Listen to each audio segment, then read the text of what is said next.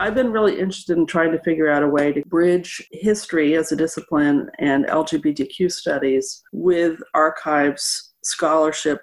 So these questions for me are really important because they also open out onto the kind of sustained community activism that is the Queer Community Archive. So I think the challenge around activism and history is around thinking through these systemic inequalities, particularly anti-Black racism within the category of LGBTQ, because of the ways in which people are situated differently in relationship to structural inequalities that affect all of us, whether or not we're queer or trans or what have you.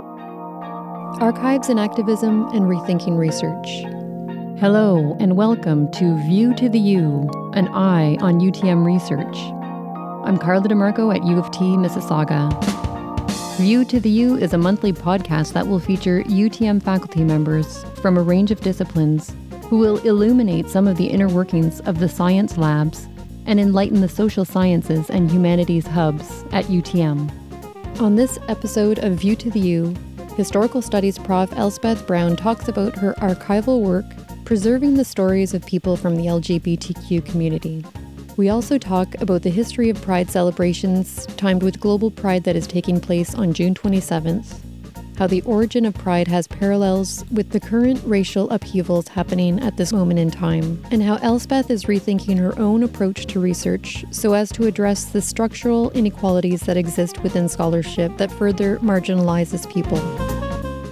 Elspeth Brown is a professor in the Department of Historical Studies at the University of Toronto, Mississauga, and in history at U of T.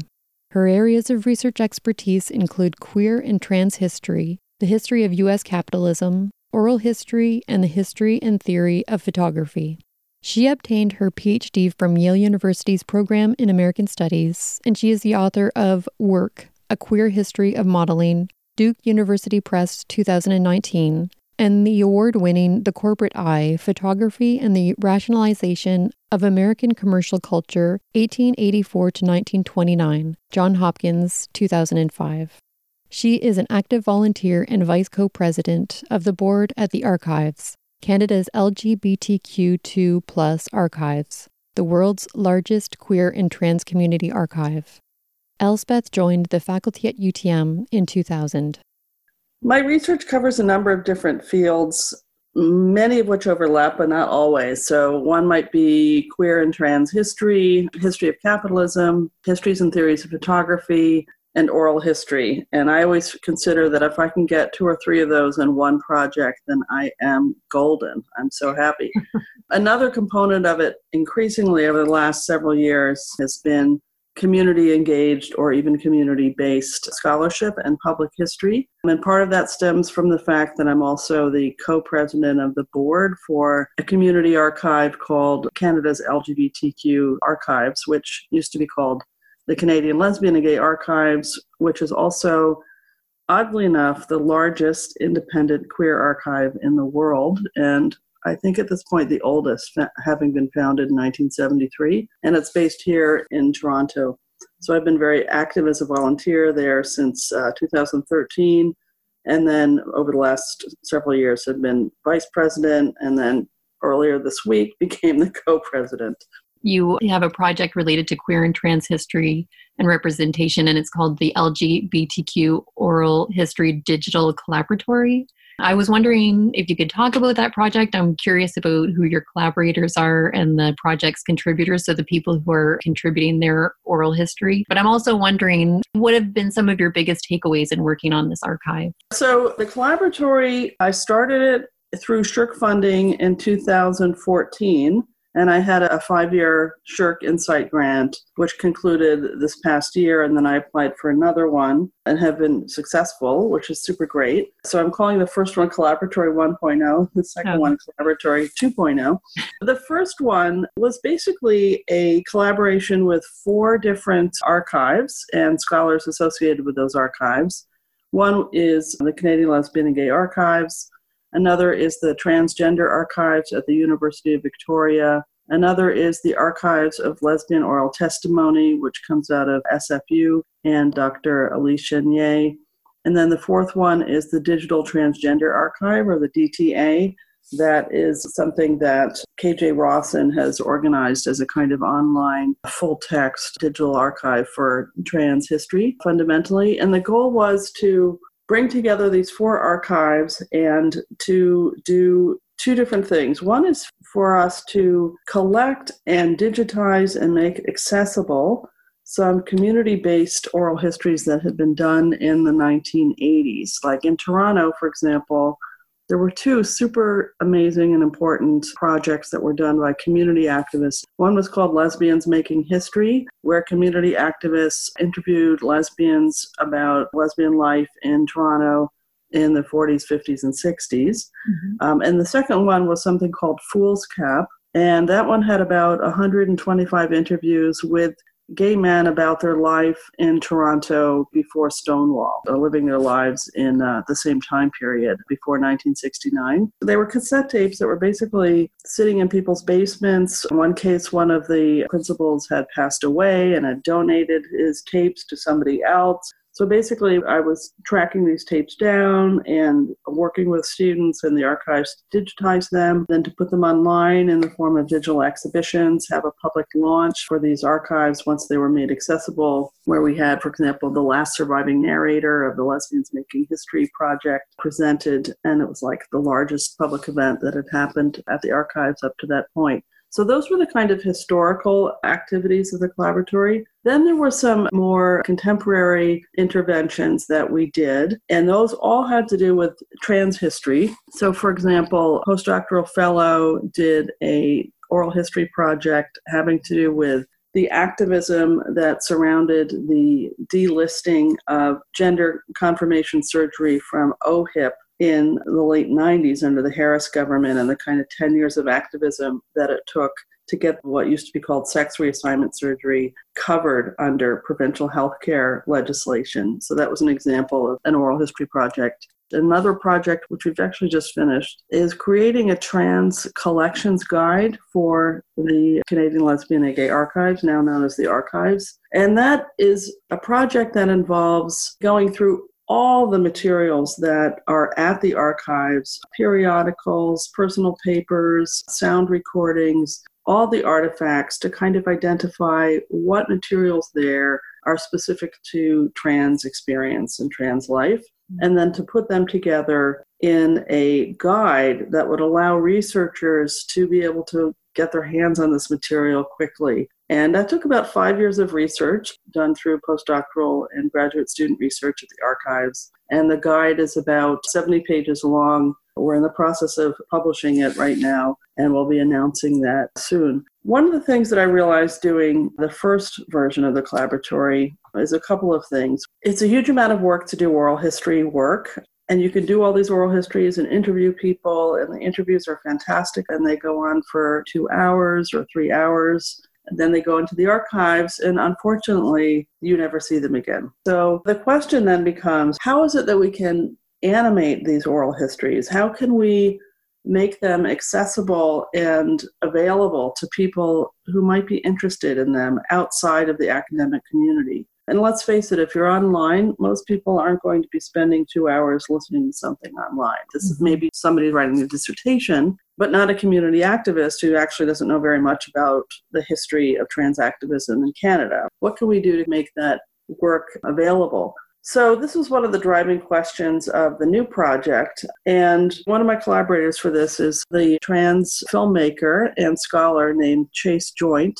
who recently completed his PhD and is now actually an assistant professor at the University of Victoria. And Chase is going to be collaborating with us to basically make a film or a series of shorts out of one of the oral history projects that we've just recently completed. And that oral history project is an oral history project about trans activism before the internet. And we've interviewed folks in the US and Canada who are trans elders over the ages of 55 about their histories and experiences of activism around trans issues. And we've collected those oral histories now, but we want to figure out how we can animate them. And so Chase is going to be collaborating with us to make a film and perhaps work with CBC. We're just at the beginning stages of understanding what that will look like and collaborating together. And for me, it's a huge amount of fun. I've never made a film before, so I'm following Chase's lead.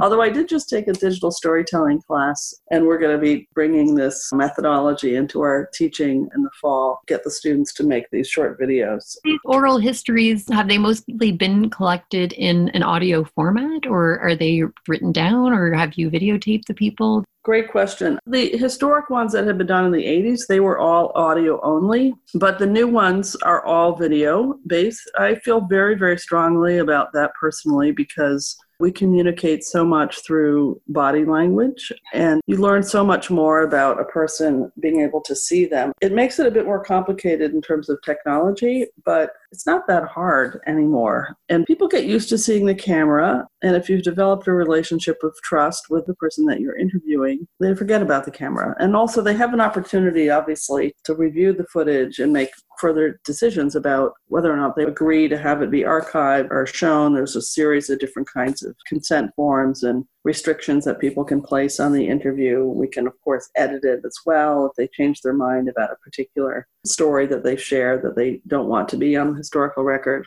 Because this collaboration is already 2 countries, West Coast, Toronto area, we're spread out years now. We've been meeting mostly through Skype. But more recently, starting last summer, we started working through Zoom and doing interviews on Zoom because we had to make the decision about travel budgets. So you can imagine how expensive it would have been if we sent our postdoctoral fellow who was doing the interviewing, if we sent Evan to actually interview everybody in person. This would require often an airfare, a hotel, a couple of days usually, because you don't want to interview somebody for huge numbers of hours all at once. And because people were spread out all over the US and Canada, we just didn't feel that we could justify that kind of expense. So we decided actually to just do it via Zoom. And so we've been using Zoom all year. So when we had this big shift to Zoom with COVID, it frankly wasn't a big change in how we had already been doing work. The other thing about Zoom, it will automatically transcribe the interviews, which is really fantastic. They're still not 100% accurate, but it's important in terms of accessibility that there be a transcript available. And of course, some scholars also prefer to work with the transcript. I want to ask you more about the work that you have done in Peel. Oh, yeah, sure. So a couple things. One is I've been doing this work in terms of oral history at the research side for quite some time, but I hadn't yet brought it into my undergraduate teaching at UTM, which I really wanted to do, partially because UTM doesn't really have very many classes, if any, that, in fact, I have no classes that LGBTQ is in the title, certainly not in the history department. There is one on queer theory that I've taught myself in women and gender studies, but nothing historical that is specific to LGBTQ and nothing really about Peel. And this is a concern of mine because most of the history of LGBTQ life in Canada, most of it is organized around the major cities, like Toronto, for example, or Montreal or Vancouver. And we can see that reflected in terms of the archival material that's located at the archives. So if we don't have the archival material to understand what it's like to be queer and trans in Mississauga and Peel, well, we have to go collect it. Yeah. And of course, there's an aspect of this work that is really intersecting with questions of racial formation as well, because of course, the demographics of Peel is quite different. We have many more students of color at UTM and also, of course, in Peel in general. And not just students of color, but students who are coming from different migration patterns, people from South Asia, for example, or the Caribbean, Middle East. So it's a bit different from downtown demographics. So I thought, well, what a great opportunity to work with the students to try to collect some of these oral histories. And so I worked over the summer with some undergraduate students and a graduate student to kind of develop a group of possible narrators that we might want to interview. And I also worked with some community activists in the Peel region who work around these issues to identify some folks who might want to be interviewed. I reached out to the Alumni Association to see whether or not there are people who might want to be interviewed, and worked basically to create a list of narrators ahead of time for the students so that they wouldn't have to start from scratch. And then the students worked in groups of 5 5, and they did these amazing interviews. They were video oral history interviews. Some were on Zoom, some were in person. Then they created a digital exhibition called Queer Peel. And we're right now in the process of donating the oral histories to the UTM archives and ingesting them into Cortex, which is a digital collections management platform that the library subscribes to, so that other people will be able to see them in the future. And I'll be teaching the class again in the fall. That's amazing. You must get such a range of stories from the people that you're chatting with. Yes, a huge number of stories. And also, students also worked with their own network, which was super interesting because they were able to connect with folks who I wouldn't necessarily have even known about, people who were a bit younger. Most of the people who we interviewed were racialized. There were trans people that we interviewed who I hadn't known about before, either doing really, really interesting work in the Peel region, like, for example, the history of gay-straight alliances in Peel schools. Turns out that many of the folks that we interviewed, perhaps because they were a bit younger, they had this experience of having founded the first gay-straight alliance in their school. So it was very, very rich, I have to say, and created a lot of opportunities for possible follow-up projects. Yeah.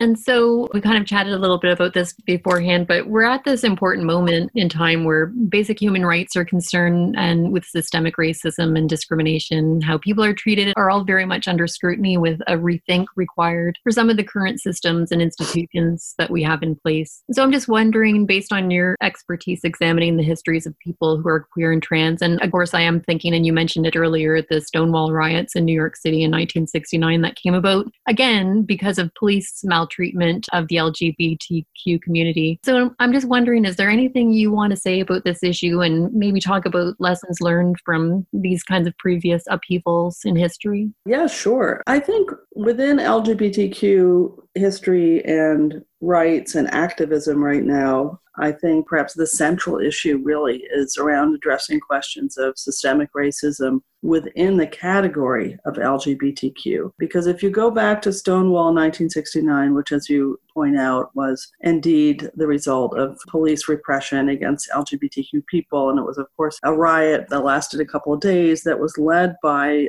queer and trans people of color, for the most part, at Stonewall. That's 51 years ago this month. Since that time, of course, a lot has taken place in terms of the increased rights of LGBTQ people, but in fact, it's been differentiated in terms of class and in terms of race, etc. So, in other words, some groups within the LGBTQ umbrella have fared much better. So if you're white, like I am, or if you are middle class, propertied, male, cis, non-trans, you're going to have better life chances, of course, than if you are racialized, if you're Black, Indigenous, trans, etc. So I think the challenge around activism and history is around thinking through these systemic inequalities, particularly anti-Black racism within the category of LGBTQ, because of the ways in which people are situated differently in relationship to structural inequalities that affect all of us, whether or not we're queer or trans or what have you. So that seems to me to be really the central call for activism within LGBTQ organizations, is to think through questions of anti-Black racism within their organizations and within their projects, to really see how systemic whiteness shapes the work that we do and to change that. And I'll just give you one example of my own research, how structural inequality and whiteness has permeated my own research in ways that I didn't quite appreciate. So, for example, I mentioned before that we had put together this trans oral history project that we've been working on this last year. And we decided to focus on people who are age 55 and older, because we're very interested in getting the stories of folks who had done trans activism before the rise of the internet. And we've completed the project, and we've discovered that the vast majority of the people that we've interviewed are white and are not Indigenous, not Black. And we did some serious analysis as to why that is the case. And let's face it, it's because who is it who's trans, who's managed to live past age 55? They're, by definition, going to be a person of relative privilege. They're more likely to be white. They're more likely to be middle class and or college educated, even though these folks themselves, of course, have had serious discrimination and challenges throughout their own life history. The people who are people of color, who are working class, street involved, they don't often live until they're 55. So by creating a project that defines an elder as somebody who's over 55, we are in fact perpetuating structures of systemic inequality and, frankly, whiteness and racism within the research design. So this is the kind of thing where you have to think about from the very beginning and look at these questions of research design through the lens of anti-Black racism and also other modalities of structural inequality to kind of really think through, well, if we're just starting with questions of age, is that really the best place to start? What would a project look like if we are starting from the perspective of foregrounding voices of people of color? If we were to do that, am I the best person to be doing that kind of research as a white person? And I would say no, but I could create a possibility for other people to do that work using the funding that I have. It's not sufficient to kind of think about, well, how can we also collect stories of people of color, et cetera? In fact, that kind of additive logic in terms of thinking about race and structural inequality actually perpetuates structures of whiteness and hegemony within research projects. You need to start from the very beginning in terms of foregrounding and centering Black voices, for example, or whatever group that you're interested in highlighting and how you go about doing your research. We were not sufficiently cognizant of the ways in which that research design would in and of itself marginalize people of color. And I think that's our whiteness speaking, because in fact, they're all white, the folks that are doing this work. And that's, there's a whole other set of reasons why that is the case, including some of the issues we were talking about before around the ways in which anti-Black racism manifests itself in terms of the academy and who's coming through positions and going to graduate school, getting positions at, places like the University of Toronto. And I have to say, Carla, that thinking reflectively and critically about all of these topics is one of the reasons why I changed the collaboratory for this next iteration of the 2.0, because to be honest with you, the first version of it, which I started in 2014, I thought of the project as being community engaged because I was collaborating with archives, many of which were community-based archives. Yeah. But to be perfectly honest with you, I don't think at the time in 2014, I kind of appreciated the extent to which even a community-based archive like the Canadian Lesbian and Gay Archives is not necessarily conceptualized as a community-based archive from the perspective of people in the community who do not feel a part of that archive, right? So if you're a trans person or you're a Black activist, you might not look to the Canadian Lesbian and Gay Archives as a place that is appropriate to steward your own records. And that's because of the history of the archives as coming out of gay white liberation, if you will, from the 1970s. And so in order to have a project that is not just engaged with the community, but a project that is actually based in the community, it seems to me that what the collaboratory needs to do is to figure out ways in which we can help foster and create and support community-based oral history projects that are coming out of various communities themselves. And here my thinking about the collaboratory is really inspired by the work of the Trans Oral History Project in New York City, which was founded by two graduate students, A.J. Lewis and Jean Vaccaro, many, many years ago. But they created a research design that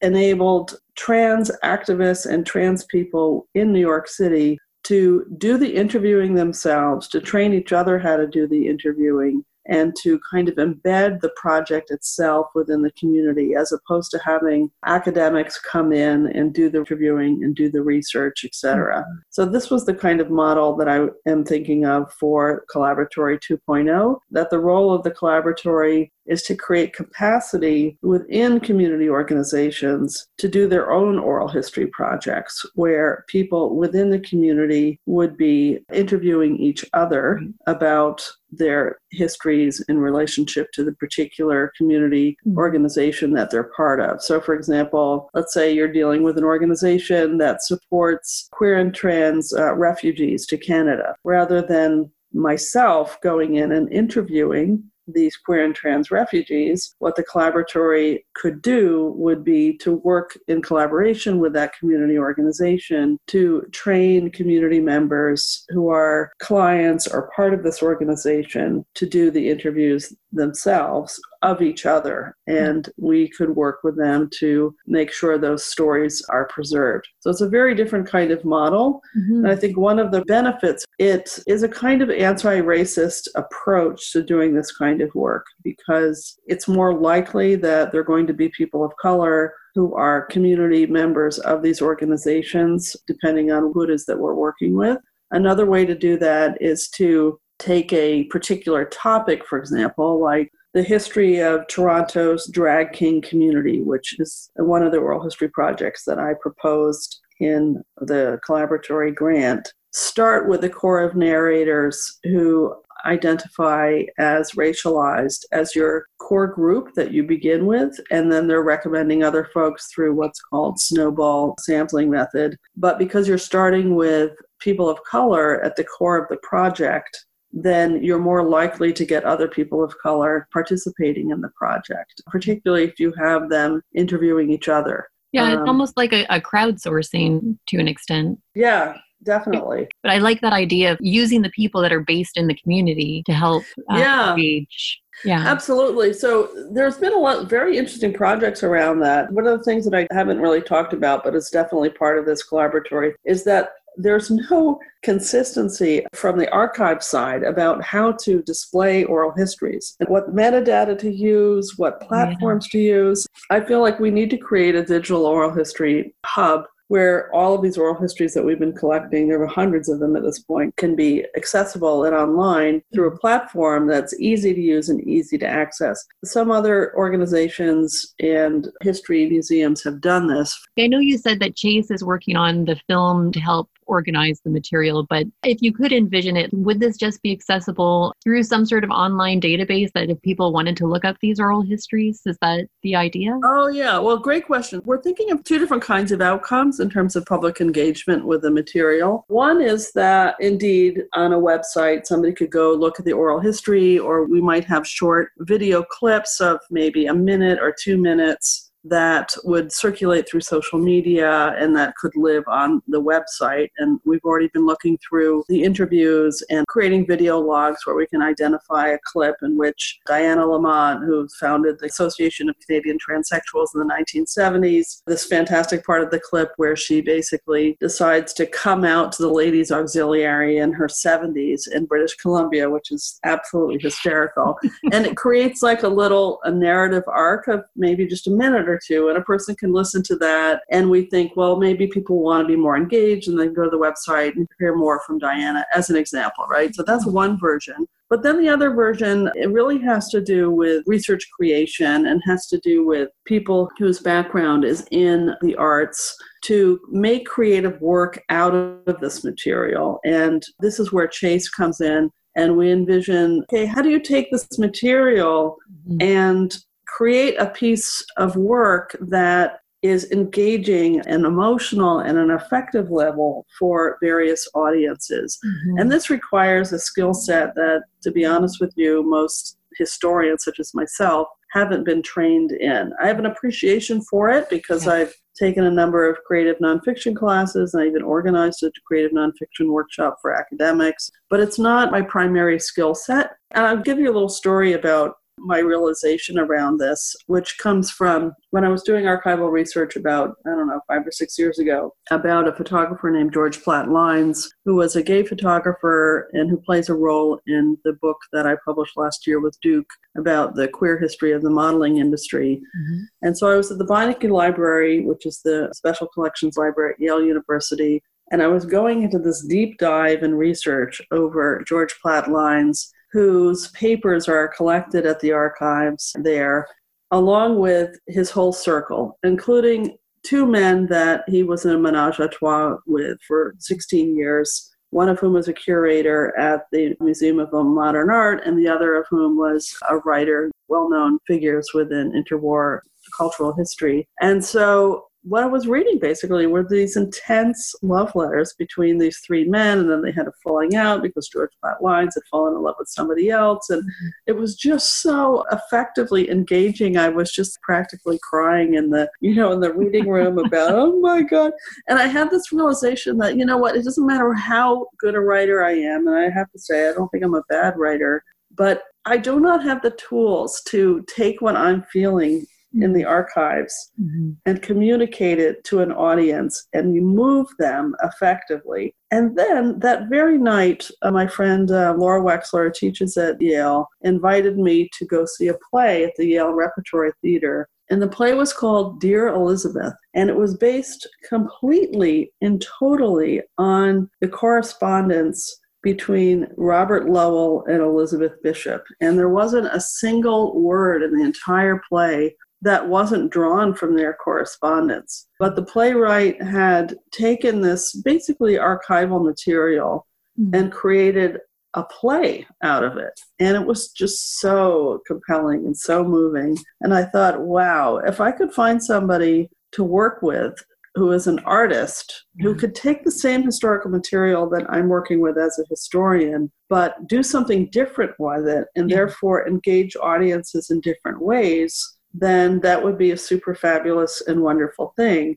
Yeah. And so that's sort of what led to the idea of working with Chase. And he has done this with other work as well. He did a play called Framing Agnes with sociologist Kristen Schultz, who teaches at the University of Chicago. But as I mentioned, we're just in the beginning stages of it. We've just started this summer, and we don't know really where this is going to go, but we're hoping that it will definitely reach a public audience. Yeah, because I think a lot of people for sure would be interested in that, myself included. And so I wanted to just ask you, again, we're currently here in Pride Month and nearing what would have been Pride Week, marked by celebrations in Toronto. But because we aren't celebrating in maybe the way that we want, any suggestions you might have for how people can commemorate the day in this month? And, again, I know it's going to be a different sort of celebration, but I just wondered if there are any books or films or online resources you might have come across that you could suggest for anything. Well, one of the amazing things about the last couple of weeks, of course, in terms of the protests around George Floyd and anti-Black racism in the US and Canada as well, is the realization, of course, that police brutality is ongoing. And that brings us back to the history, in fact, of Pride in terms of what Pride commemorates, which is, of course, LGBTQ people fighting back against police violence and police brutality and harassment in New York City in 1969, and of course the decades of police harassment and entrapment that led to that moment in 1969. Yet I think there's also been, especially historically recently in the last 10 years, Pride as an event has become much more corporatized. In fact, as you know, in 2016, in Toronto, Black Lives Matter shut down Pride in an effort to remind Pride Toronto of the ongoing issues of anti-Black racism here in Canada and also within the LGBTQ community, and to try to push Pride Toronto to return to its more radical roots as a anti-discrimination, anti-racist organization that is really thinking about the life chances of all people, not just white liberals. So there is that history that we've seen more recently that it's a wonderful reminder of the radical roots of Stonewall and a kind of reminder to all of us of how structural inequality and anti-Black racism is unfortunately still a part of everyday life for all of us, but particularly for Black LGBTQ people. Mm-hmm. So I guess one of the ways I would suggest people commemorate it is to donate to Black, queer, and trans activists. For example, donate money to Black Lives Toronto as one start, to do what you can in terms of anti-Black racism. around Pride. Have that be the ways in which you commemorate Pride, is to kind of return your activism and how you spend your time and your money to the kind of anti-Black racism that was part of the original Stonewall, of course, having been led by Black and trans activists for the most part, and Puerto Rican as well. There are a lot of online things that are happening. For example, there's a Global Pride 2020 event that's happening. It's 24 hours of programming that people can tune into from around the world. You can find that at hashtag Global Pride, because we're all under lockdown and we're doing it through Zoom or through other kinds of ways of accessing live events. The ways in which we're thinking about community has shifted for that reason. So you can go to a book launch now in New York City in a way that, frankly, we couldn't have done or wouldn't have done, before lockdown. Yeah. We can participate in events and workshops that were probably only originally created for local communities, but now are available for anyone to participate in. For example, I recently participated in this fabulous screening called Lesbian Liberation in Canada. I was just a spectator, where there were 3 activists and academics who were introducing 3 different historic films about lesbian liberation in Canada. And I think probably it's safe to say that before lockdown, that would have been a local event that I think